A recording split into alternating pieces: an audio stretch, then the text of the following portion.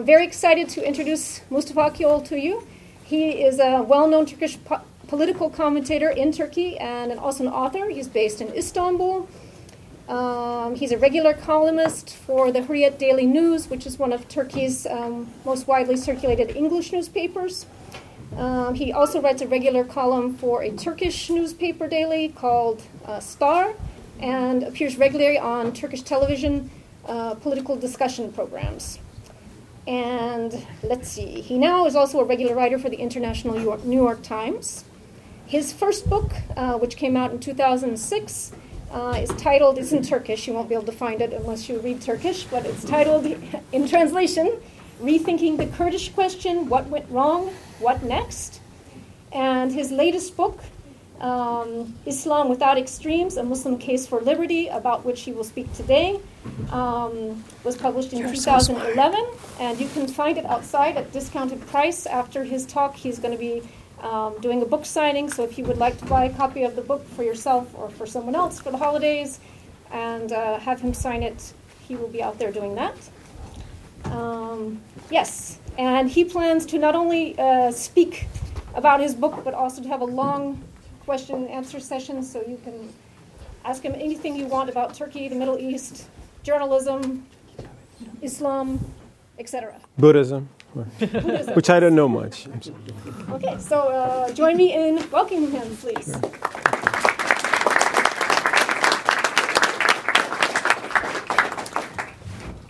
I hope this works. It works. Okay, good. Jeanette, thank you so much, first of all, for this very generous introduction and for the promotion for the book, which always helps the sales. And I should also thank the Dialogue Institute, founded by the Turkish American community here in Texas, for bringing me all over from Turkey to a series of events, including this one. And I'd like to thank the University of Texas at Austin, also, to host this wonderful event here today. And thanks to all of you for coming here. I mean, I'm sure there are more fun things out there, on this beautiful afternoon, but, you chose to be here. One also technical question. How is my sound? Is it too deep echoing, or is it good? Is it fine? Okay. Is it better now? Resonant, too much. Too much resonance, right? Where is Brianna? How is this? Is it better? Yeah. Is it better? Yeah. Okay, I'll put it a little down. Is it okay? Okay. Well, these days I'm actually on a long book tour, which covers some 30 days and 17 cities, which means me and my wife Riyadha are basically, and I should say she's the best book tour companion you could ever imagine. But we're basically changing a hotel every night or every 2 nights, and I can't even remember some of the cities that we have been to. But I'll always remember Austin. It's really one of the best cities I've ever seen in a long time.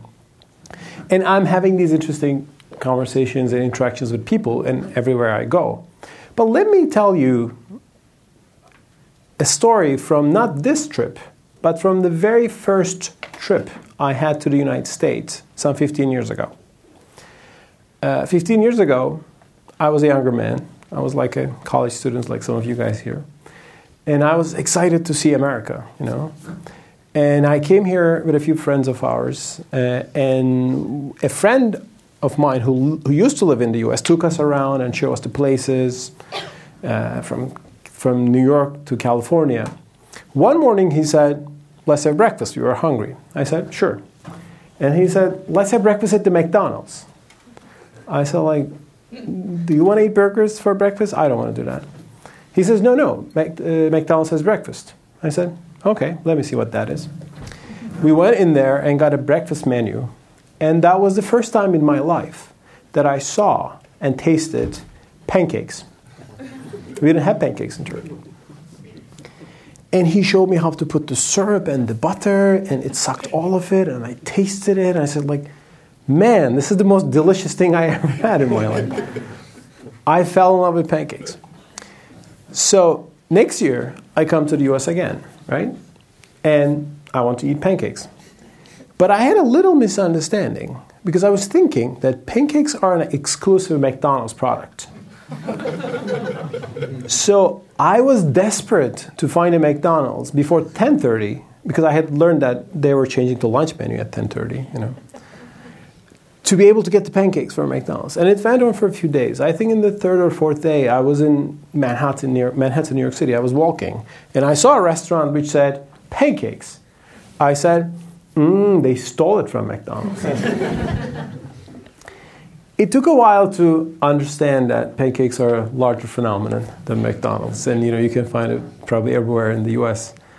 And the lesson, though, I took from that story years later was that, while a foreign culture might be a little confusing when you meet them for the first time, first impressions can be misleading. And, well, if those first impressions are about the cuisine of that different culture, it's not that difficult. You'll sort it out, as I did with the pancakes, as soon as you try. But if you misunderstand the culture, the values, the history, the religion of a different civilization, it might be harder to overcome, those misunderstandings. And as someone who's in the media, to some extent, I also think that actually we are at a time in which we are very prone to misunderstanding different cultures because of the media. Because the media gives us a lot of information about societies that we have never seen. I mean, you open up the news, you hear news from Pakistan, Afghanistan, Iraq, and Colombia, whatever, places that you have never been to. But they inevitably focus on the shocking and the disturbing things that are happening in those societies.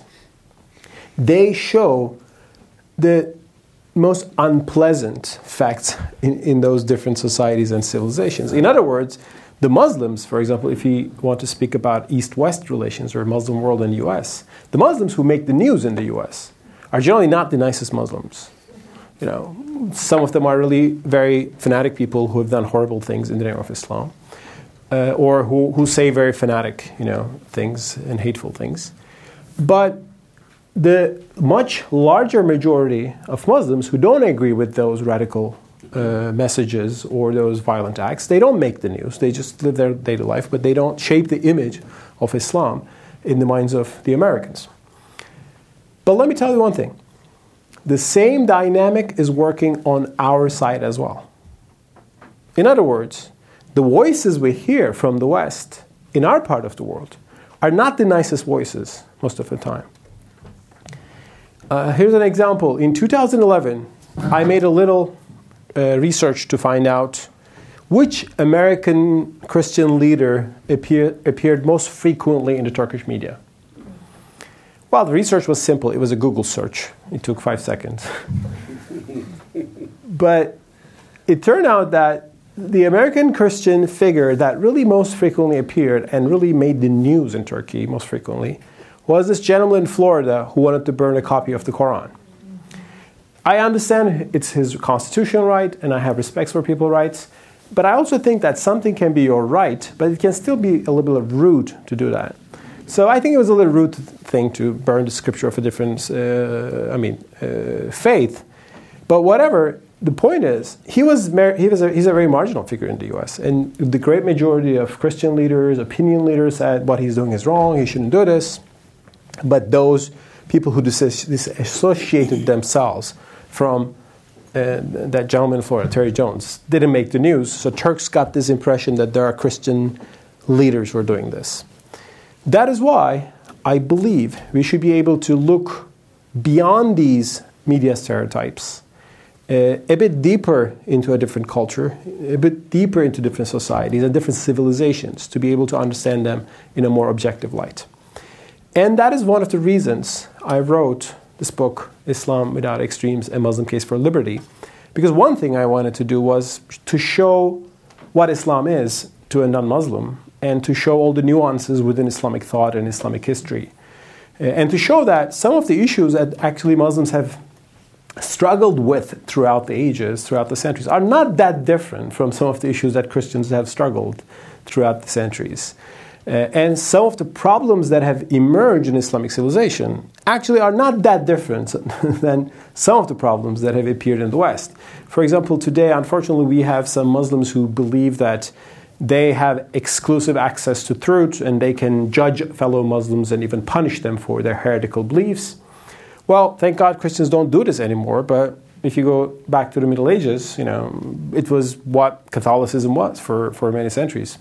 Actually, me and my wife were recently in Italy for another trip, and we visited there a medieval torture museum. And it shows a device that the inquisitors used on people to confess their sins or their heresy and so on. When you see that, you run into this very big surprise. Like, here's a religion whose gospel says, love your enemies, even the enemies. But when it get mixed with politics and all the temporal issues of the age, some of its manifestations could do this to other people. So, and there were crusaders and inquisitors, all of that are in Christian history. The thing is, Christianity moved beyond that to a great extent. But in the Middle East today, we have some people still who are exactly the same, in the same mindset with the inquisitors of medieval Spain or some of the crusaders. But they're not the only way to understand Islam. They're not the only manifestations of Islam. And if you ask me, they're not the rightful manifestations of Islam. However, to say that, the bigoted people do not represent our faith doesn't solve all the problems. And I think I also believe that while putting the picture and showing that, there's a spectrum, we should be a little self-critical about our own faith, our own civilization, our own societies, and look and try to find ways to solve those problems. And the problem that I really focus on in my book is not the problem of extremism. In terms of groups like Al-Qaeda, which attack innocent people, they're so marginal that very few Muslims in the world would condone what they do. They're very marginal. And what they're doing, if you ask me, is also against Islamic law. They launch wars they launch war zones, for example, in the US, and they neglect all the rules of war in Islam, like that non-combatants can never be targets and so on and so forth. So I have those discussions in the book as well. That kind of Al-Qaeda type of extremist terrorism, that's very marginal, and we condemn it, and okay, that's a problem on the side. But I focus on a more mainstream problem in my book. Still more people coming? Welcome. Are we okay with that? Okay. Here's the one chair here. We can take somebody here. Sure. The carpet looks nice to me too. If you just want to, just suggesting. Sure. No compulsion. All good? Okay, we're good. So, as I said, I try to focus on a bit more mainstream problem in the Muslim majority societies of today. The problem with authoritarianism. Al-Qaeda is very marginal, but I think authoritarianism is a bit more mainstream attitude in many of the Muslim majority societies today. And what do I mean by authoritarianism, especially authoritarianism in the name of religion? What do I mean by this? Here's an example. And correct me if I'm wrong. Is there anybody from Saudi Arabia here? Do we have a friend from Saudi Arabia? Okay. You're from Saudi Arabia? Wonderful. Yeah, and so correct me if I'm wrong, because I'll say something about the Saudi institutions. In Saudi Arabia, some of my criticisms towards an authoritarian political and cultural mindset is best manifested in Saudi Arabia, I think. So I sometimes give the example. In Saudi Arabia, there is an institution called the religious police, Mutawwa. And the job of Mutawwa is basically to patrol the streets and enforce what they perceive as Islamic law or the Islamic way of life. They would force, for example, every woman to cover their hair. If you're walking in the streets of Saudi Arabia, you have to cover your hair. The Mutawwa will come and warn you otherwise. They would force shopkeepers to close their shops when the prayer time comes, because when there's the call to prayer 5 times a day, you have to observe the prayer, and therefore shop owners have to close their shops. In more parochial areas, until a few decades ago, they were even forcing every man to go to the mosque and do their prayers when the prayer time comes. Now, when I saw this for the first time, as a fellow Muslim, I said, well, there's something wrong here. Because if I go to the mosque, because the Mutawwa tells me to do so, I'm going to the mosque not to worship God, but to get away from police harassment. Not the fear of God, but the fear of police becomes a motivation for prayer. So it creates some form of hypocrisy. So I said, there's something wrong with this. I mean, why Saudis are doing this? The Saudi Mutawa is doing this. And why do we have this? I mean, can it be possible that Islam commends this, which is very counterproductive if Islam is all about, firstly, about your faith and your heart? I mean, and this system that creates not that, but a more hypocritical attitude. While I was thinking and researching on the Mutawa phenomenon, and Iran, there are other examples. Like there's the Revolutionary Guards, the Basij, which also have a tendency to impose what they think is Islam on society. I had another observation, not from Iran, not from Saudi Arabia, not from Taliban, but from my own country, Turkey. Turkey is a secular republic, so we don't have religious police. We are lucky on that, front. And we don't want religious police, so we're okay. But until very recently, in Turkey, we used to have what I call secularism police. What do I mean by that? Because until very recently, there were security officers at the gates of Turkish universities forcing every female student to uncover her hair if she was wearing a headscarf. A meeting like this would not be possible in a Turkish university until a few years ago because there was a ban on headscarf. In order to enter the campus, you have to show your hair, you have to take your hair scarf off and prove that you are a modern French-like, ideal Turk that the government wanted you to become. And also we got the secularism from France, so there's a lot of French-Turkish connection in the 20th century. And with all due respect to France, I mean, they have great cheese and food, everything, but I think their secularism is a little problematic from a liberal perspective. Now, when I saw these together, I said, there's an interesting parallelism here. In Saudi Arabia, the government tells you to put your headscarf on. In Turkey, the government tells you to put your headscarf off. None of them say, let the woman decide what they're going to wear. It should be every individual's decision to live according to the dictates of her own conscience. She can wear a miniskirt, she can wear a headscarf, that's her decision, and the state and society should respect that. This liberal solution, which I believe in, unfortunately is not the case in Saudi Arabia, or it is becoming the case probably in Turkey. We still are struggling with some of the prejudices in different segments of society. But Turkish secularism was also very authoritarian. And when I saw this, I said, maybe the problem in Saudi Arabia and Iran then, therefore, not directly Islam itself, but an authoritarian political culture that happens to be prevalent in that part of the world. And maybe Islam just has been interpreted from this within this authoritarian political culture, and that's why they built these religious police and the Revolutionary Guards and so on and so forth. That was a aha moment, as you call it here, to move on and make my research. And therefore I got into Islamic jurisprudence, Islamic culture, Islamic history, and try to understand where the authoritarian aspects of Islamic law, and I would say even the culture that built around that law, come from. And in almost every case that I looked, I realized that most of the troubles from a liberal perspective, most of the authoritarian injunctions and practices in the Islamic world actually come from not directly the roots of religion, the divine roots of religion, the Quran and the prophetic practice, but the culture that was built around it. One good example is misogyny. We have a lot of misogyny in the Middle East. I mean, there is a mindset that regards women as, second-class citizens. They're not as clever as men. They don't deserve to be the heads of state. They don't deserve to be the heads of institutions. They have to obey men, and so on and so forth. And of course, many people perceive this as this is what Islam teaches. However, when you look deep, actually you see that this is actually a patriarchal culture that predates Islam, and which has only influenced the interpretation of Islam and unfortunately became a part of it over the centuries. And there are some clear examples to see this. For example, when you look at the practice called female genital mutilation, a very horrible practice, some Muslims in Northeast Africa, like Egypt and Sudan, practice this religiously, thinking that it's what their religion tells them. But when you look at the sources of Islam, it has nothing to do with Islam. It's a pre-Islamic practice, which is also practiced by the non-Muslims of that part of the world, like the animists. Even some Christians in Ethiopia were practicing female genital mutilation until the 60s.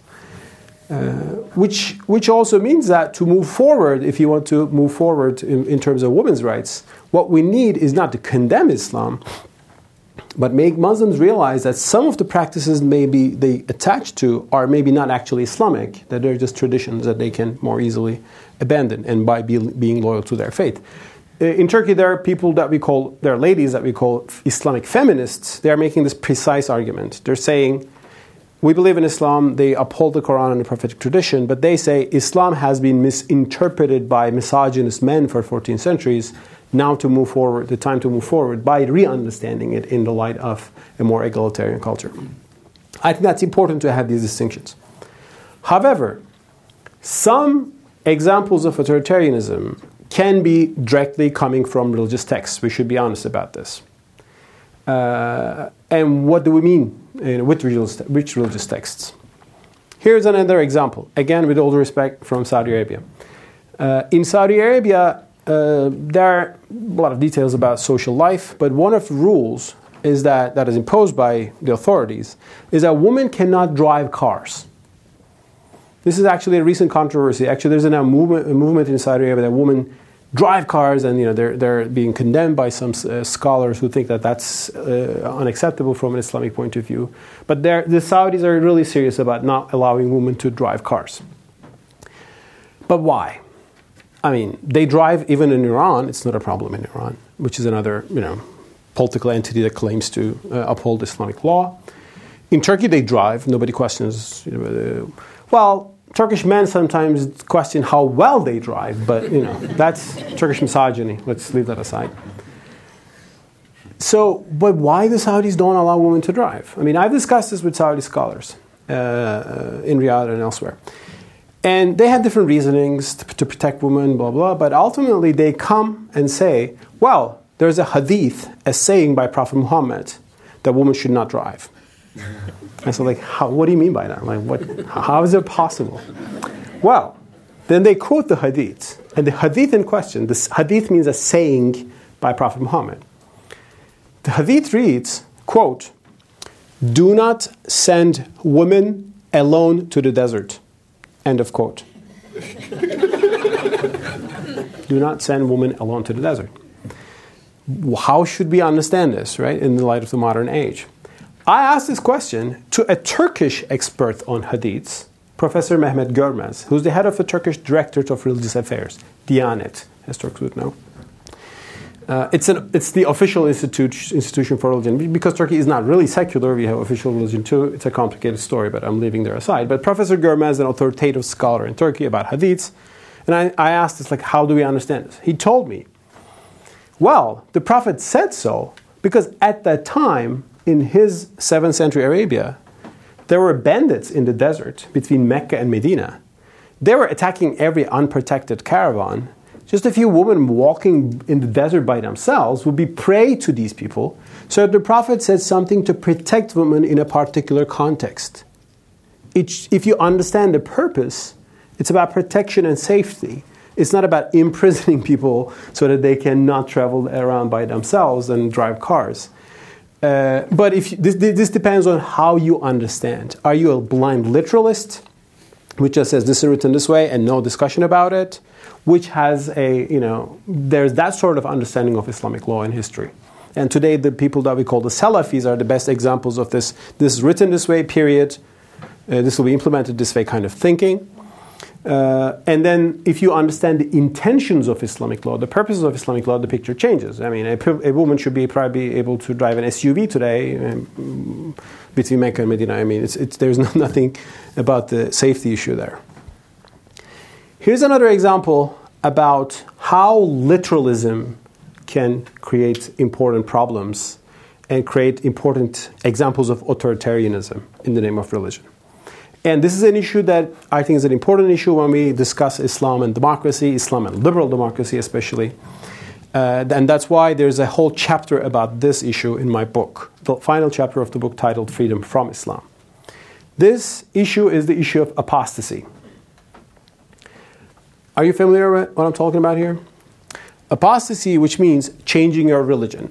Like, for example, a Muslim wakes up one day and he says, I feel like I'm convinced by Buddhism or Christianity, I'm not a Muslim anymore, I have found a new religion and I'm following that new religion, that person becomes an apostate from Islam. He leaves Islam.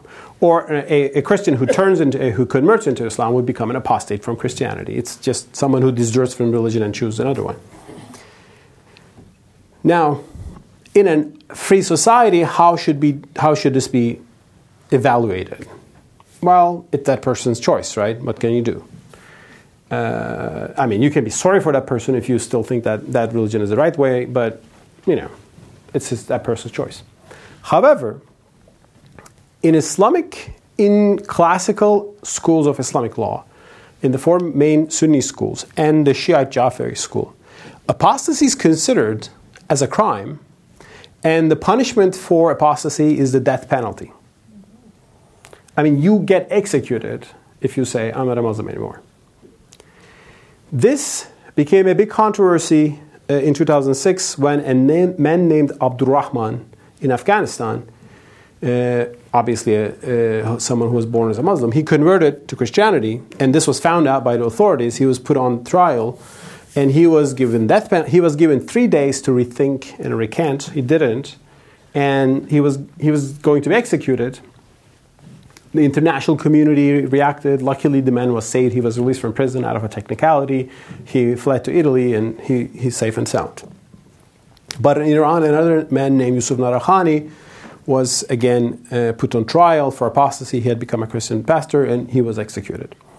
So there are cases like this in the Muslim world today, which, not too surprisingly, brings a lot of criticism and reaction, saying that religious freedom is not respected in these countries.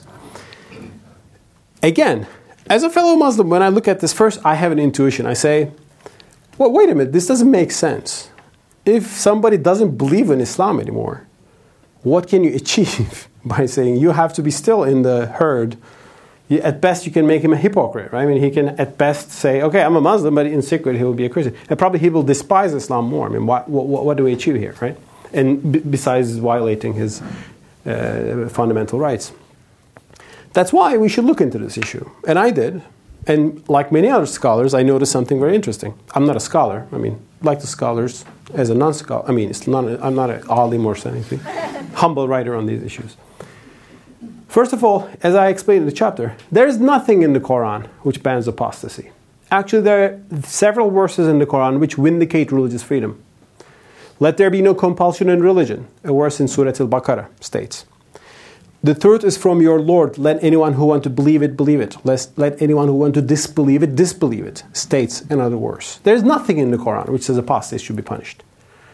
The Quran says unbelievers will be punished by God in afterlife. But that's in afterlife. There's nothing to do with this world. And actually, you're cutting it short by intervening as a human agent, by God's punishment. So, according to the Quran, there could never ever be a death penalty, but any punishment. But where does it come from?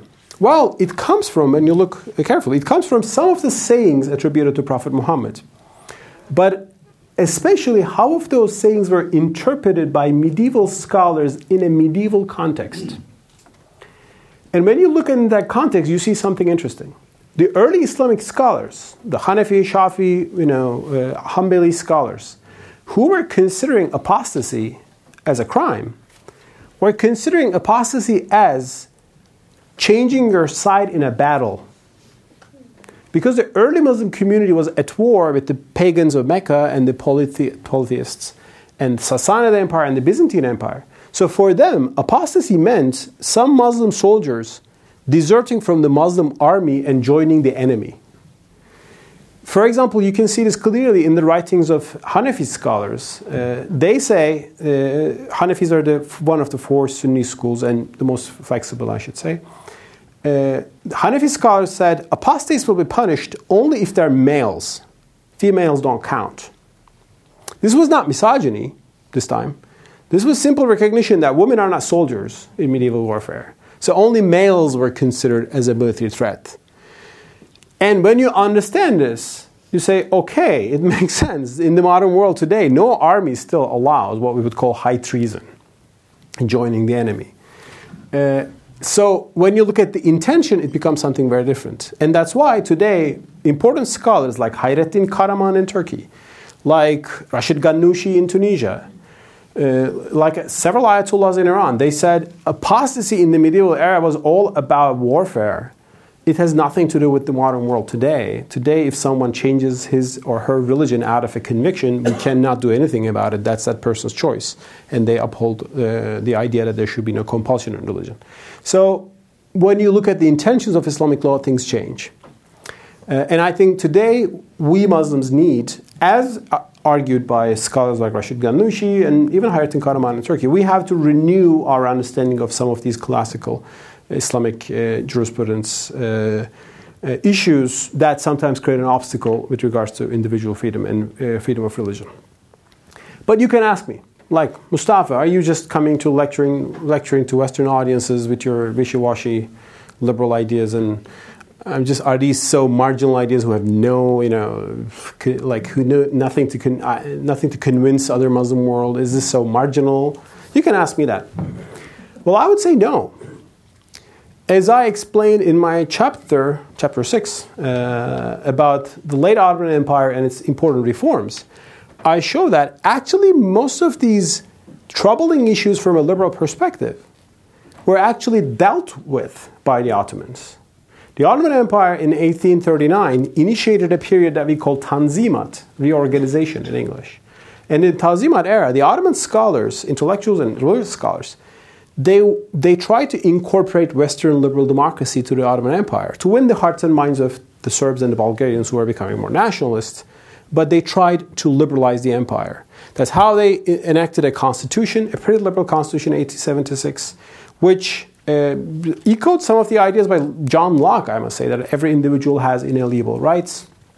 The Ottoman made some important legal reforms.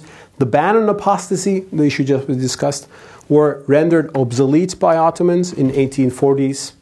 It became possible to change your religion if you want to.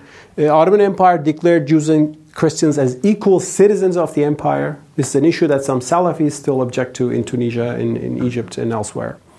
They opened up schools for women. They opened up, there were feminist clubs in the late Ottoman Empire.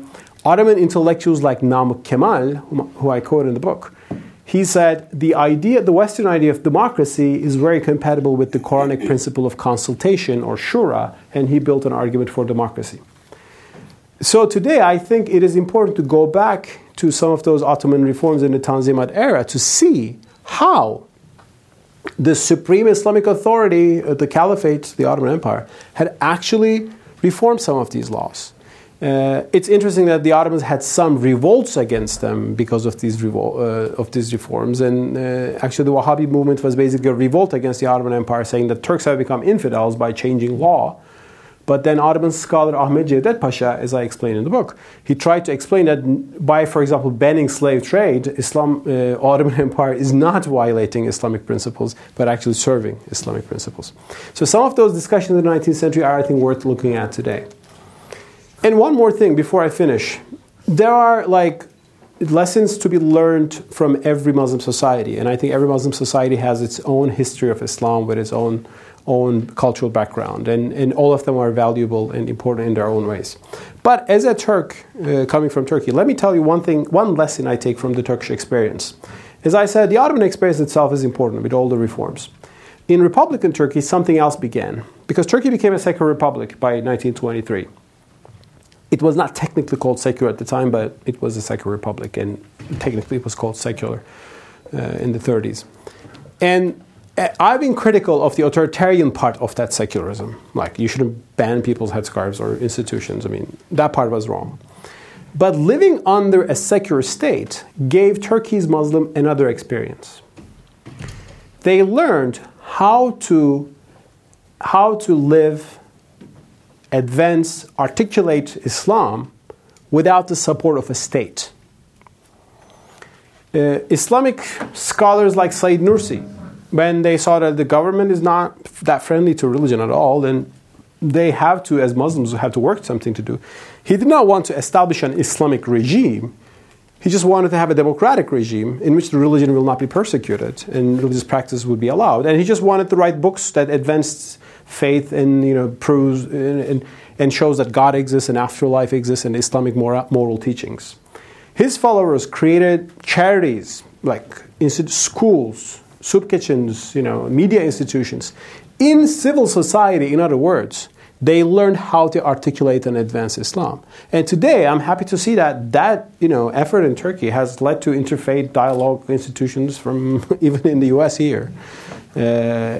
Because I think those Muslims who have worked on the civil society level understood the very most fundamental thing about faith, any faith. If you want to nurture your faith, if you want to see godly people around you, you can't do this by having a religious police which will order people to do things and which will actually lead to hypocrisy, modern religion. You can only do this by sharing your faith. But if you share your faith, maybe they'll be interested, maybe they'll be not. It's their choice, and you're not to judge them. There's God to judge them. In other words, true religion flourishes not when you have a so-called religious regime, state. It flourishes when you have a free society, when you have freedom as your basis. Therefore, I defend liberty, I defend liberalism, not at the expense of Islam, but for the sake of Islam. Thank you so much for your attention. Thank you.